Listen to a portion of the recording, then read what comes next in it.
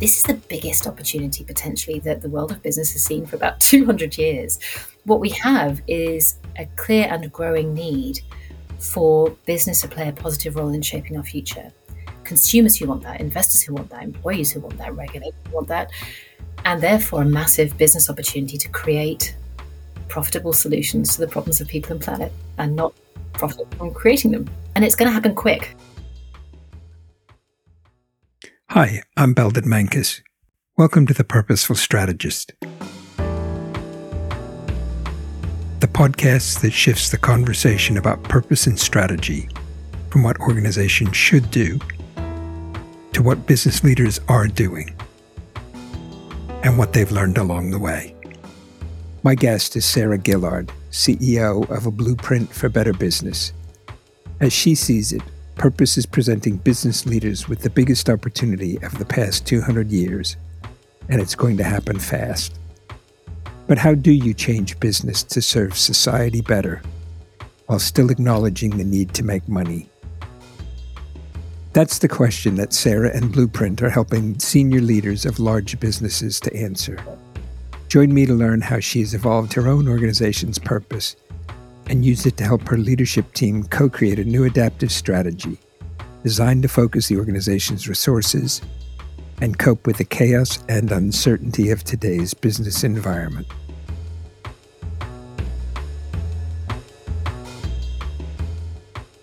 Sarah, welcome to the Purposeful Strategist. As a way into our conversation today, I wonder if I could ask you to say just a bit about A Blueprint for Better Business, which I would probably end up calling Blueprint. That's fine.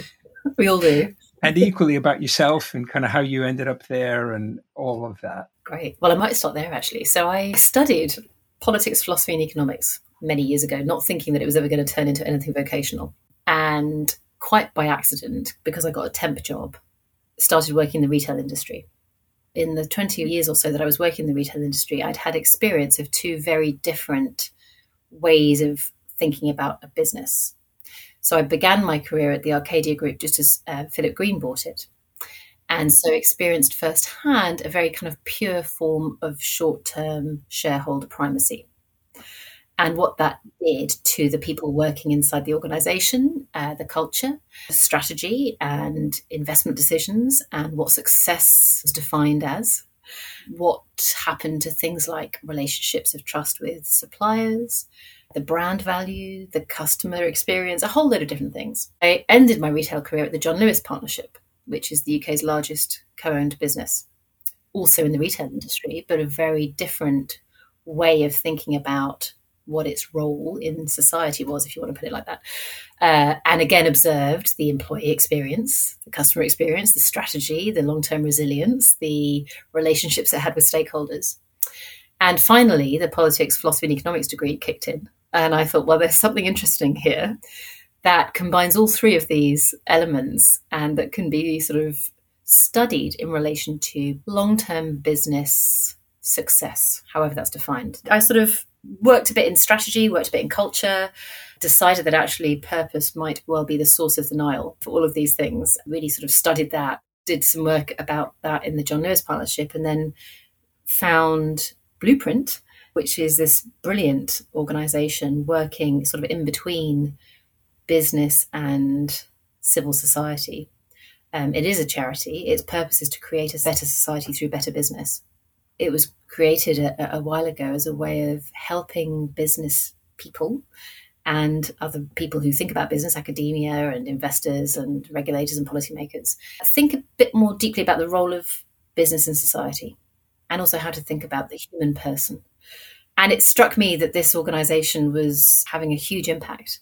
And given that I had had a sort of, see the light moment about the role of business and its potential to shape a better future for all of us, I enthusiastically joined, leapt out of industry and into, I guess, the charitable sector, but still very much working with primarily big businesses. So just to kind of get a sense of that, how big's the organization when you say you work with businesses? What kind of businesses do you work with and what do you do with them? Well, the charity itself is very small.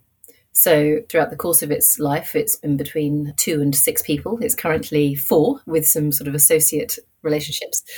But the businesses we work with typically are FTSE 100 and FTSE 250 organizations. Now, it's partly because a lot of the initial thinking and catalyst was from Paul Polman when he was CEO of Unilever.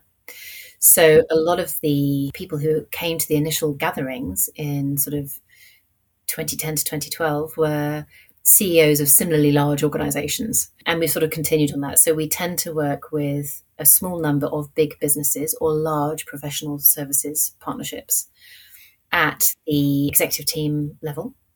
So working directly with the CEO, the exec directors, the board, and then often a team inside the organization who is trying to wrestle with what does being a purpose-led business mean and how does that mean that we need to shift our thinking. So we work with the leaders of the organization in sort of a coaching style. We're not consultants, so we don't have any answers, but we do have some stimulus and we have some questions. And what we try and do is support the thinking that's going on inside the organization as best we can. And then we take that learning and we try and share it as broadly as we can, anonymized if necessary, but recognizing that many businesses are on this journey in some way to becoming purpose-led, and no doubt we'll unpack a bit of what that means, but no one quite knows how to do it. So what we do as a charity is learn from others and our own experience about what it takes and what some of the challenges are and some of the ways in which they can be overcome. And we share that with communities. So we've got a community of practice for practitioners inside businesses that are trying to do this. We've got a community of coaches and consultants, and we share what we're learning with people who are supporting businesses in other ways. And we are also trying to sort of gather and convene NGOs and charities who are also working in this space to try and create a bit more of a community of those. Anything that we can do to accelerate the transition, that's what we do. It does sound to me like it's a strategy kind of predicated on leverage. I mean, you're 4, 5, 6 people, huge organizations, big ambitions. If that's a fair description of at least one aspect of your strategy, how did you get to whatever your strategy happens to be? For me, one of the big differences in moving from a sort of commercial organization to a charity, first of all, it allows you to focus your strategy purely on what is the impact that we're trying to have. So it forces you to think right at the beginning about what does success look like here. And as a charity, money is important, but only as a way of continuing. So we're not trying to maximize anything. We're not trying to grow necessarily the organization. We're not trying to beat others. All of that stuff that commercial organizations have to think about, we don't have to think about at all. So the strategy was, begun with the question, well, what is the impact that we're trying to have, and how do we increase that impact using the resources that we have or the resources that we can get access to? And it also means that questions like resources, again, don't begin with, well, what have we got? And end with, what have we got? They begin with the question, what might we get access to? So things like collaborations, partnerships, communities, relationships become a really critical part of your toolkit when you're thinking, well, how might we maximize our impact? So those two questions really was how we began. And always we were asking ourselves, is this the best use of our time and resources and the relationships that we have in order to maximize the impact, which is basically to accelerate the transition to an economy that works for all. Yeah. And you mentioned money a little bit. Charities, often when I think of a charity, I think of going out and looking for donations. Where do you get your funding from? How do you get that?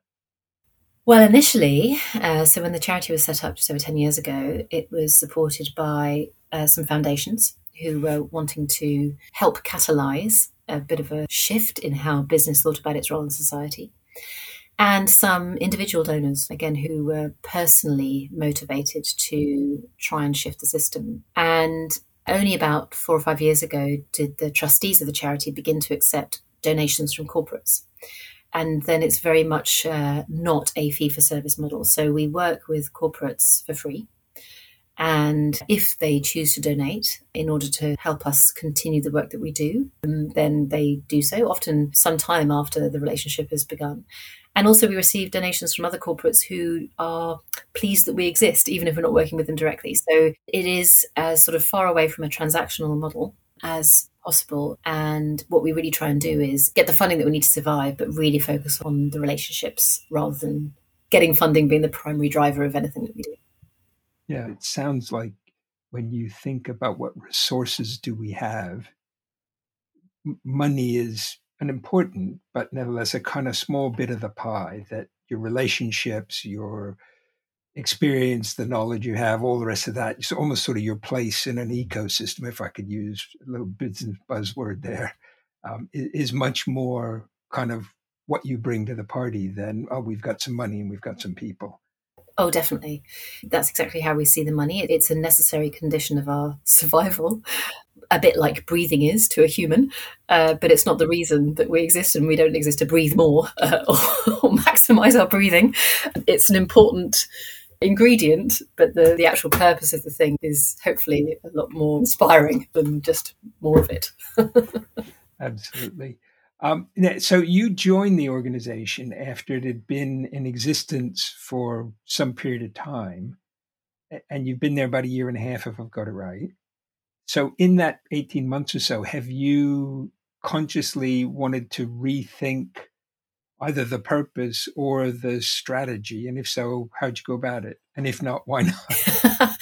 So when this charity began, well, the conversations began just after the financial crash. It's been going on for some time. The charity was actually formed about 10 years ago. My predecessor, Charles Wookey, who's still a trustee of the organisation, so very much involved, he did quite a lot of heavy lifting in having doors slammed in his face because, purpose is quite a buzzword now and lots of people want to talk about it. But 10 years ago, it was still seen as a weird niche interest. It wasn't a sort of topic of conversation in boardrooms or executive team rooms or investors or anything else. So I think to begin with, the goal of the organisation was to just increase the level of discourse and bring a bit more credibility to the conversation. So one of the advantages of being a charity is that there was a huge amount of deep thinking that went on. The first 2 years were really spent in listening to CEOs, investors, academia, faith leaders, practitioners of wisdom and virtue ethics and all sorts of really interesting experts to produce basically 2 bits of paper, the framework and the principles, which still guide our thinking and what we do. So the first years were about depth of thinking and quality of thinking. And, 10 years on, the context has changed. The primary presenting challenge is how does a business begin to transition from crudely a sort of thinking about a business as a machine designed to maximize profit to thinking about it more as a series of relationships between humans that exist to create shared value for society, of which profit is a necessary condition, but not the kind of goal. So what we do has changed a bit from just talking about why this might be a good idea to helping people think a bit more deeply about, well, how might you go about it to create lasting transformation? So therefore the strategies changed a bit. Perhaps the first 10 years quite rightly was about depth, and now as well as depth, we are thinking more about breadth and reach and scale of impact to accelerate that transition. Does that still mean kind of fundamentally you're going to stay a relatively small, in terms of number of people, organization, and focus a lot on what sounds like fairly deep relationships with organizations? Or are you thinking about a different model for how you have impact in the world? Well, it's a good question, Belden, and it's constantly evolving. And again, it comes down to what is the impact that we're trying to have and how best might we achieve that. At the moment, what we're doing, as I said, is sort of focusing on these communities as a way of creating connection, capability, courage. I like the 3 C's there. I was a strategist at one point. It's got to be 3, it's got to start with the same letter. Probably you need a pyramid in there somewhere. So yeah, all of those things we think are necessary to create this kind of action at scale that we're hoping to catalyze. If it became apparent later on down the line that it would be useful for us to grow in order to have the impact that we wanted to do, then, that's just a new challenge. But I haven't got a kind of fixed idea of we have to remain small or we need to grow. Basically, we evolve depending on how we think we're going to best maximize impact. Mm-hmm. So if I've got it right, there sort of has been a transition in terms of the strategy, not necessarily the purpose, but the strategy over the last 18 months or so. Was that something you did sort of by yourself, thinking deeply, going for long walks in the rain or whatever? Or was that you and the other small group of staff? Did you involve your trustees? Did you reach out to some of your funders? How did all that develop? Yeah. Well, so I arrived and honestly spent the first 4 months just listening. I really recognized that a huge amount of work had been done and a huge amount of thinking had been done, and I needed to learn before having any ideas myself about what we should do. And that listening involved, of course, listening to the team, of course, listening to the trustees and their views, definitely reaching out to some of the people that we'd worked with in business and asking about their experiences of Blueprint and what they thought was needed now. We have an advisory council, so I met with many of them to listen to their experience and their thoughts about what might be needed. I talked to some of the other NGOs and charities working in this space, some of the for-profit consultancies and agencies. So it was 4 months or so of listening and learning. And then we co-created, based on everything that we had heard, we co-created the strategy as a team. When you say co-created, if I had video of the co-creation process, what would I see? Would I see you and... Cake. You'd see a lot of cake and chocolate. Not a cake. Good. It always helps. It really does. So you would see the team gathered in a room with cake and some flip charts and some felt tips and a lot of Post-its and a very kind of animated conversation that, wasn't just one day. It was sort of several conversations around what do we do? What could we do? What has deep impact? What has great scale? What's got the potential for both? And it was really very much a team effort. I, of course, had some ideas of my own, but I recognized that the team had been thinking about this for a lot longer than I had. And my job was to sort of curate our collective energy, try and concisely co-create what we were going to do and how we were going to do it. And so there was definitely a bit of shepherding, but really it was not done by me. It was a team effort.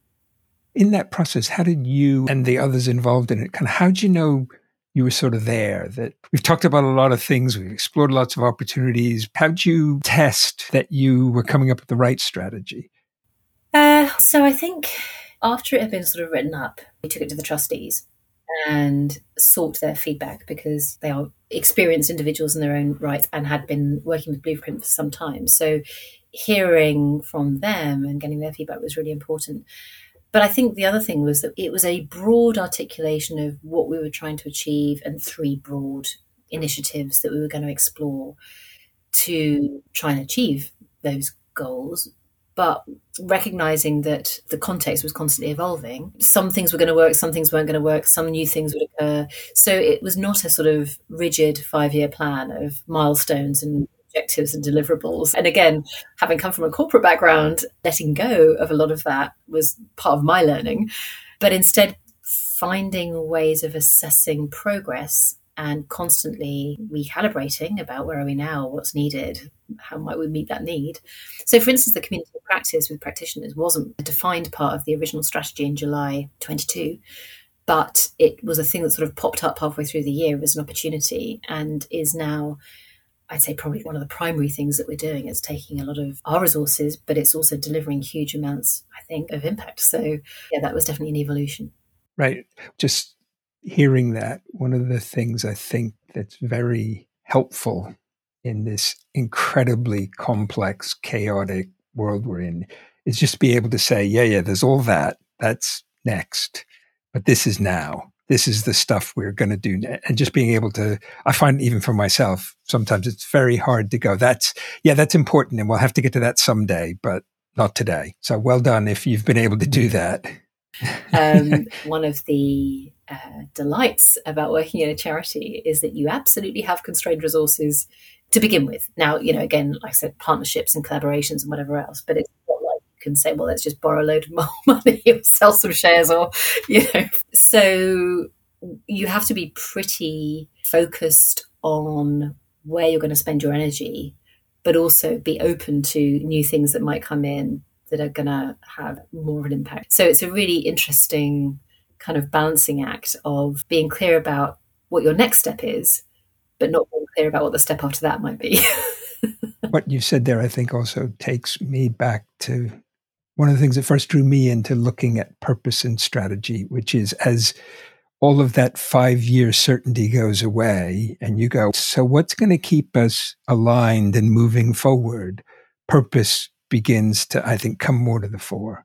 Yeah, absolutely. And again, it's what corporates are having to learn how to do. The age of the 5-year plan, unless you're maybe building mega infrastructure, but even then, that's just not how the world works anymore. And so the ability to have a clear and common vision of what it is you're trying to achieve, and then a very loosely held, based on the context, what's our next best step, adaptive strategy, I think is, the only way really to survive in this chaotic world. One of the visual analogies that we've been using recently is thinking about a business or any organization being a boat on very choppy waters. Purpose can act both as a sort of lighthouse or a guiding star that allows you to have direction, but it can also act as the keel of the boat to give you stability in gales and thunderstorms and turbulence and all the rest of it. And I think both of those are really critical features of what purpose can provide an organization, because the storms aren't going away. So you need direction and you need something that sort of anchors you, provides that stability. Yeah. Do you feel you changed in the process of going through all that? Has the last 18 months changed you at all?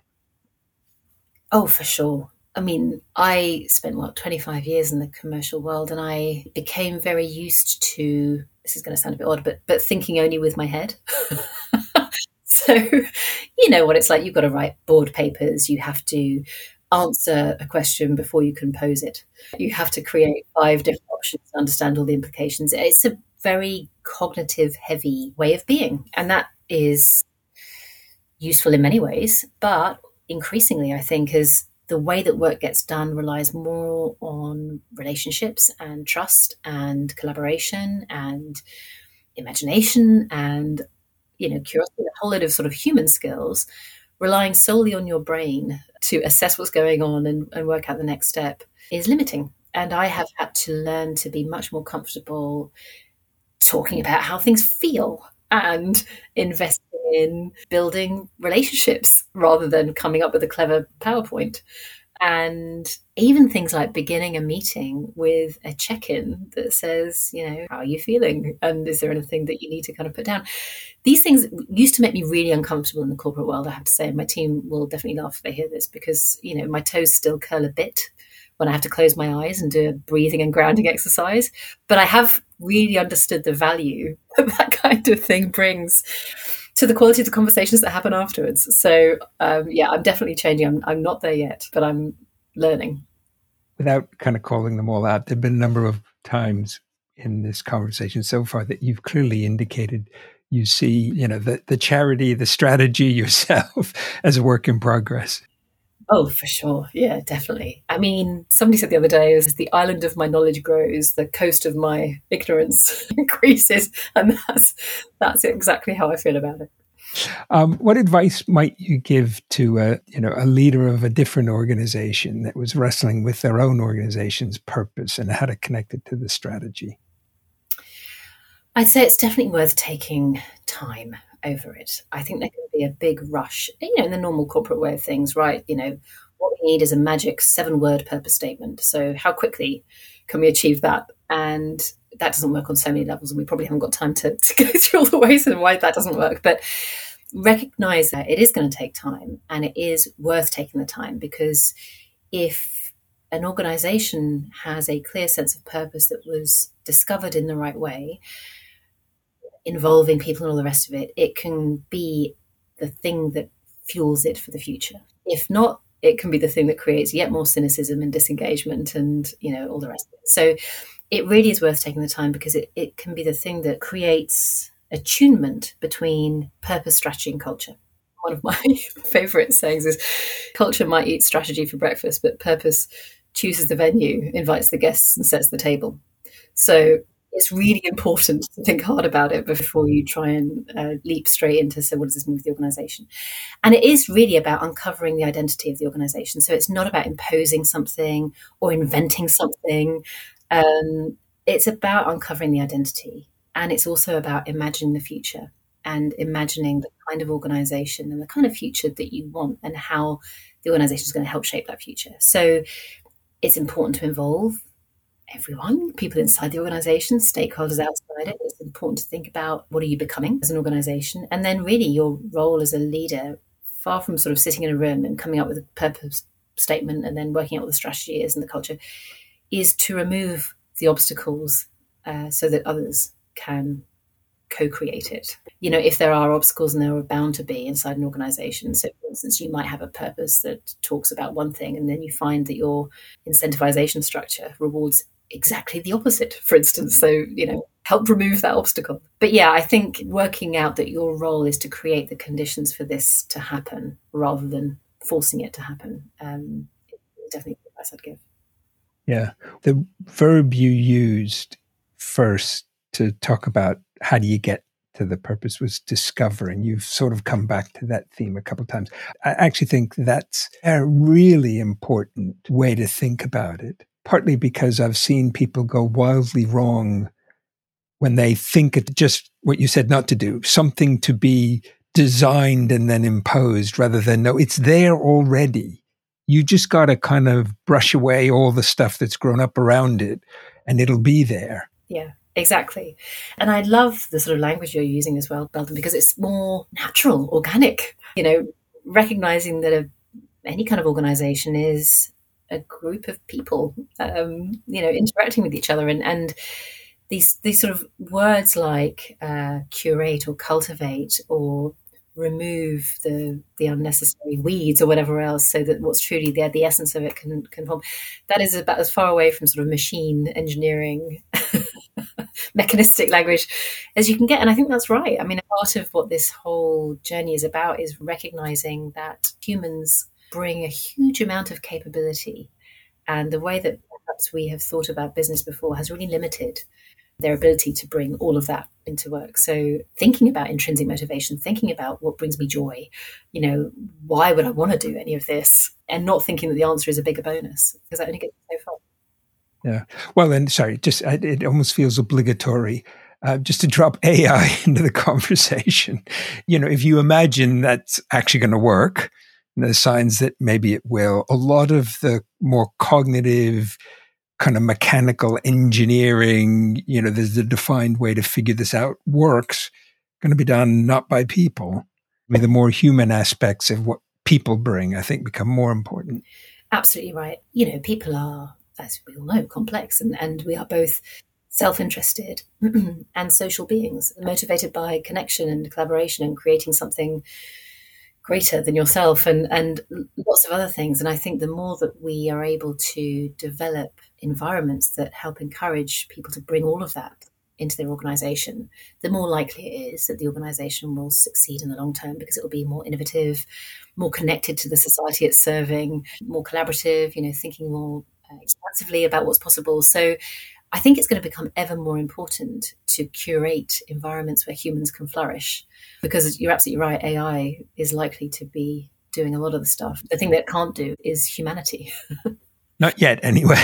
Not yet, and maybe never, because that sort of level of nuanced judgment where you're taking into account things that you can measure and a load of stuff that you can't. All of that intangible stuff that actually makes life worthwhile.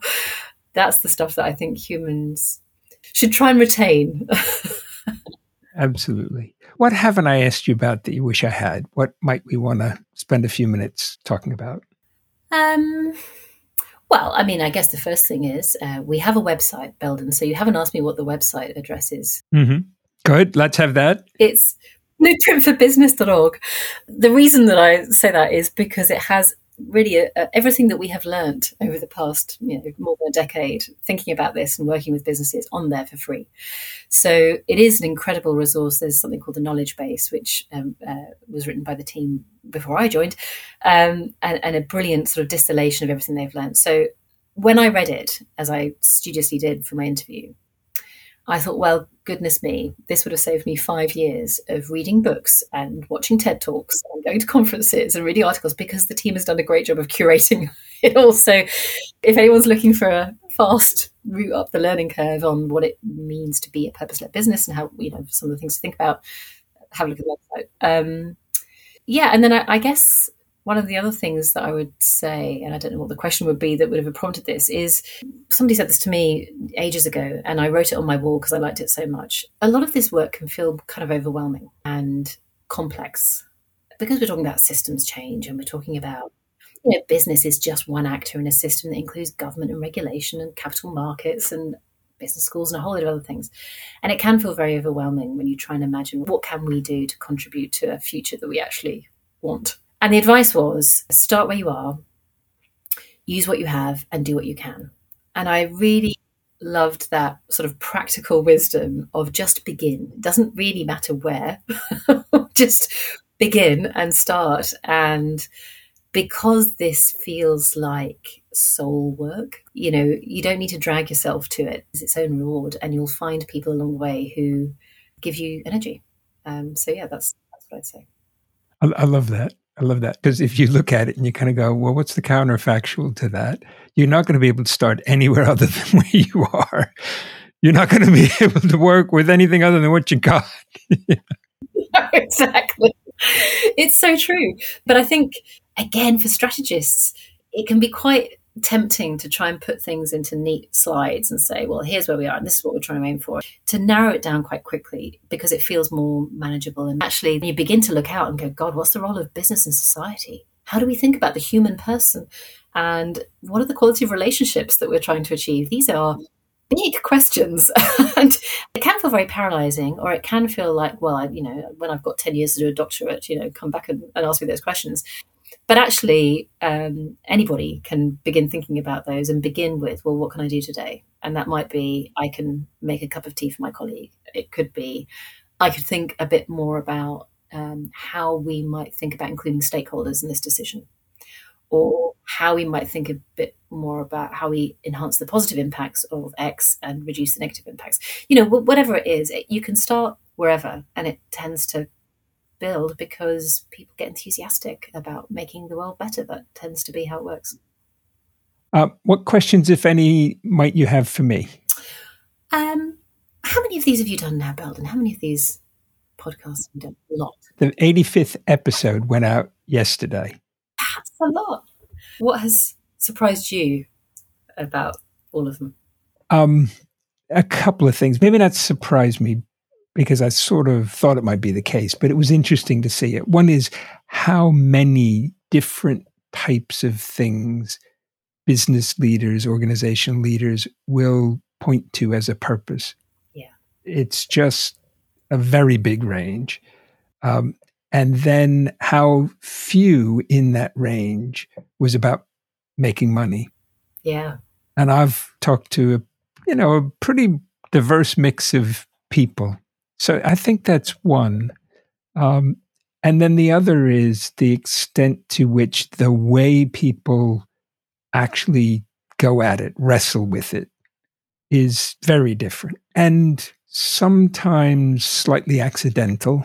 I think CEOs, business leaders don't spend as much time as they might thinking about, so I want to revisit my strategy. What are my options for doing that? Or what are all the different ways I could do that? And what are some of the dimensions along which I could choose where we want to be? So you talked about becoming more inclusive. I think that's one of the big frontiers for how most organizations do their strategy, to think through how do we genuinely involve lots of other stakeholders in it. So it's great to hear you're doing that, and great to hear you're talking to other people about how they might do that. I think it's one of the more challenging dimensions. Yeah, I think that's really true because it doesn't feel efficient, right? The more people you talk to, the longer it's going to take and the more ideas you're going to have. And what if what they want us to do isn't what we want to do? Exactly. And how are you going to do a trade-off? And, are you just raising up expectations? And But if this is about shaping the future, then hearing from as many people as possible who are going to be impacted by the decisions that you as an organization make is most likely to result in you being of as much use as possible to those stakeholders, which is most likely to result in you being a more resilient organization. So I think it's just a necessary part of strategy now, that kind of inclusive curiosity, but also the ability to dream. There's a human word again. Yeah. Not often heard in strategy documents, but to dream about a better future and then work out how you might contribute to it. So I do think that element of creativity and imagination and hope and a little touch of idealism is actually a really necessary part of creating something that more people want to get involved with, including strategic partners and, suppliers and your customers and your investors and that you're trying to build something that people want to be involved with. And that will require, creativity, imagination. Yeah. Responding to what you said there, one other big challenge for a lot of particularly for-profit organizations is how might they create a revenue stream, a business model that really enables their purpose rather than works against it. I think for a lot of organizations, they're sitting there feeling we've got financial objectives and we've got purpose objectives, and they feel like they're taking us in different directions rather than they're taking us in the same direction. I think that's, for a lot of organizations, an invention. You're not going to analyze your way into it. No. And what an exciting strategic challenge. Yeah. And I think business responds very well to words like should and must and responsibility, and because it feels a bit onerous and, it's not something that you want to leap at. But it does respond really well to potential and opportunity. And, and I think this is the biggest opportunity potentially that the world of business has seen for about 200 years. What we have is a clear and growing need for business to play a positive role in shaping our future. Consumers who want that, investors who want that, employees who want that, regulators who want that, and therefore a massive business opportunity to create profitable solutions to the problems of people and planet and not profit from creating them. And it's going to happen quick. This isn't like an industrial revolution that's going to take 50 years. I think the next decade, as lots of other people have said, is going to be pretty critical and pretty transformative in terms of the role of business in society, what a good business looks like, what kind of business people want to work for, invest in, buy from. So if you're not thinking about this already as an organization, your relevance is already declining, and it will only decline ever more quickly. So this is no longer a kind of, interesting exercise that you might do on the side or an away day. This is now probably your number one business risk and opportunity, is how do we transform our organization to be truly positive for society and the environment, and how quickly can we get there? Yeah. I'm going to say thank you. One, for being a guest and for sharing your insights and experience. Second, I want to say thank you to you and Blueprint for, involving me in some of what you're doing, because it's been a great learning experience for me. And third is just to say thank you for being such an incredible, positive, happy force in the world. Well, thank you, Belden, and thank you so much for inviting me on this. I've really enjoyed it, and it's always a delight to speak to you. Well, likewise. I'm going to put a link to your website in the show notes, but if there are people out there who want to get more involved, what would you suggest? Well, you can always email me directly. Sarah at blueprintbusiness.org. The website is a great resource. As I said, the community of practice is out there. We've got a coaches and consultants network. So if you're interested in being involved in that, then do email. And also, there's a button on the page if you'd like to donate. Oh yeah, you can't forget that. Only once you think that what we're doing might be worthwhile. Good. Anyway, again, thank you for joining us. Thank you so much. Thanks for the invite.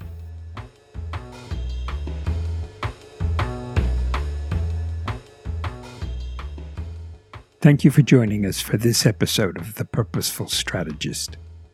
In addition to being available on our website, you can find us on Apple Podcasts, Spotify, and Google Podcasts.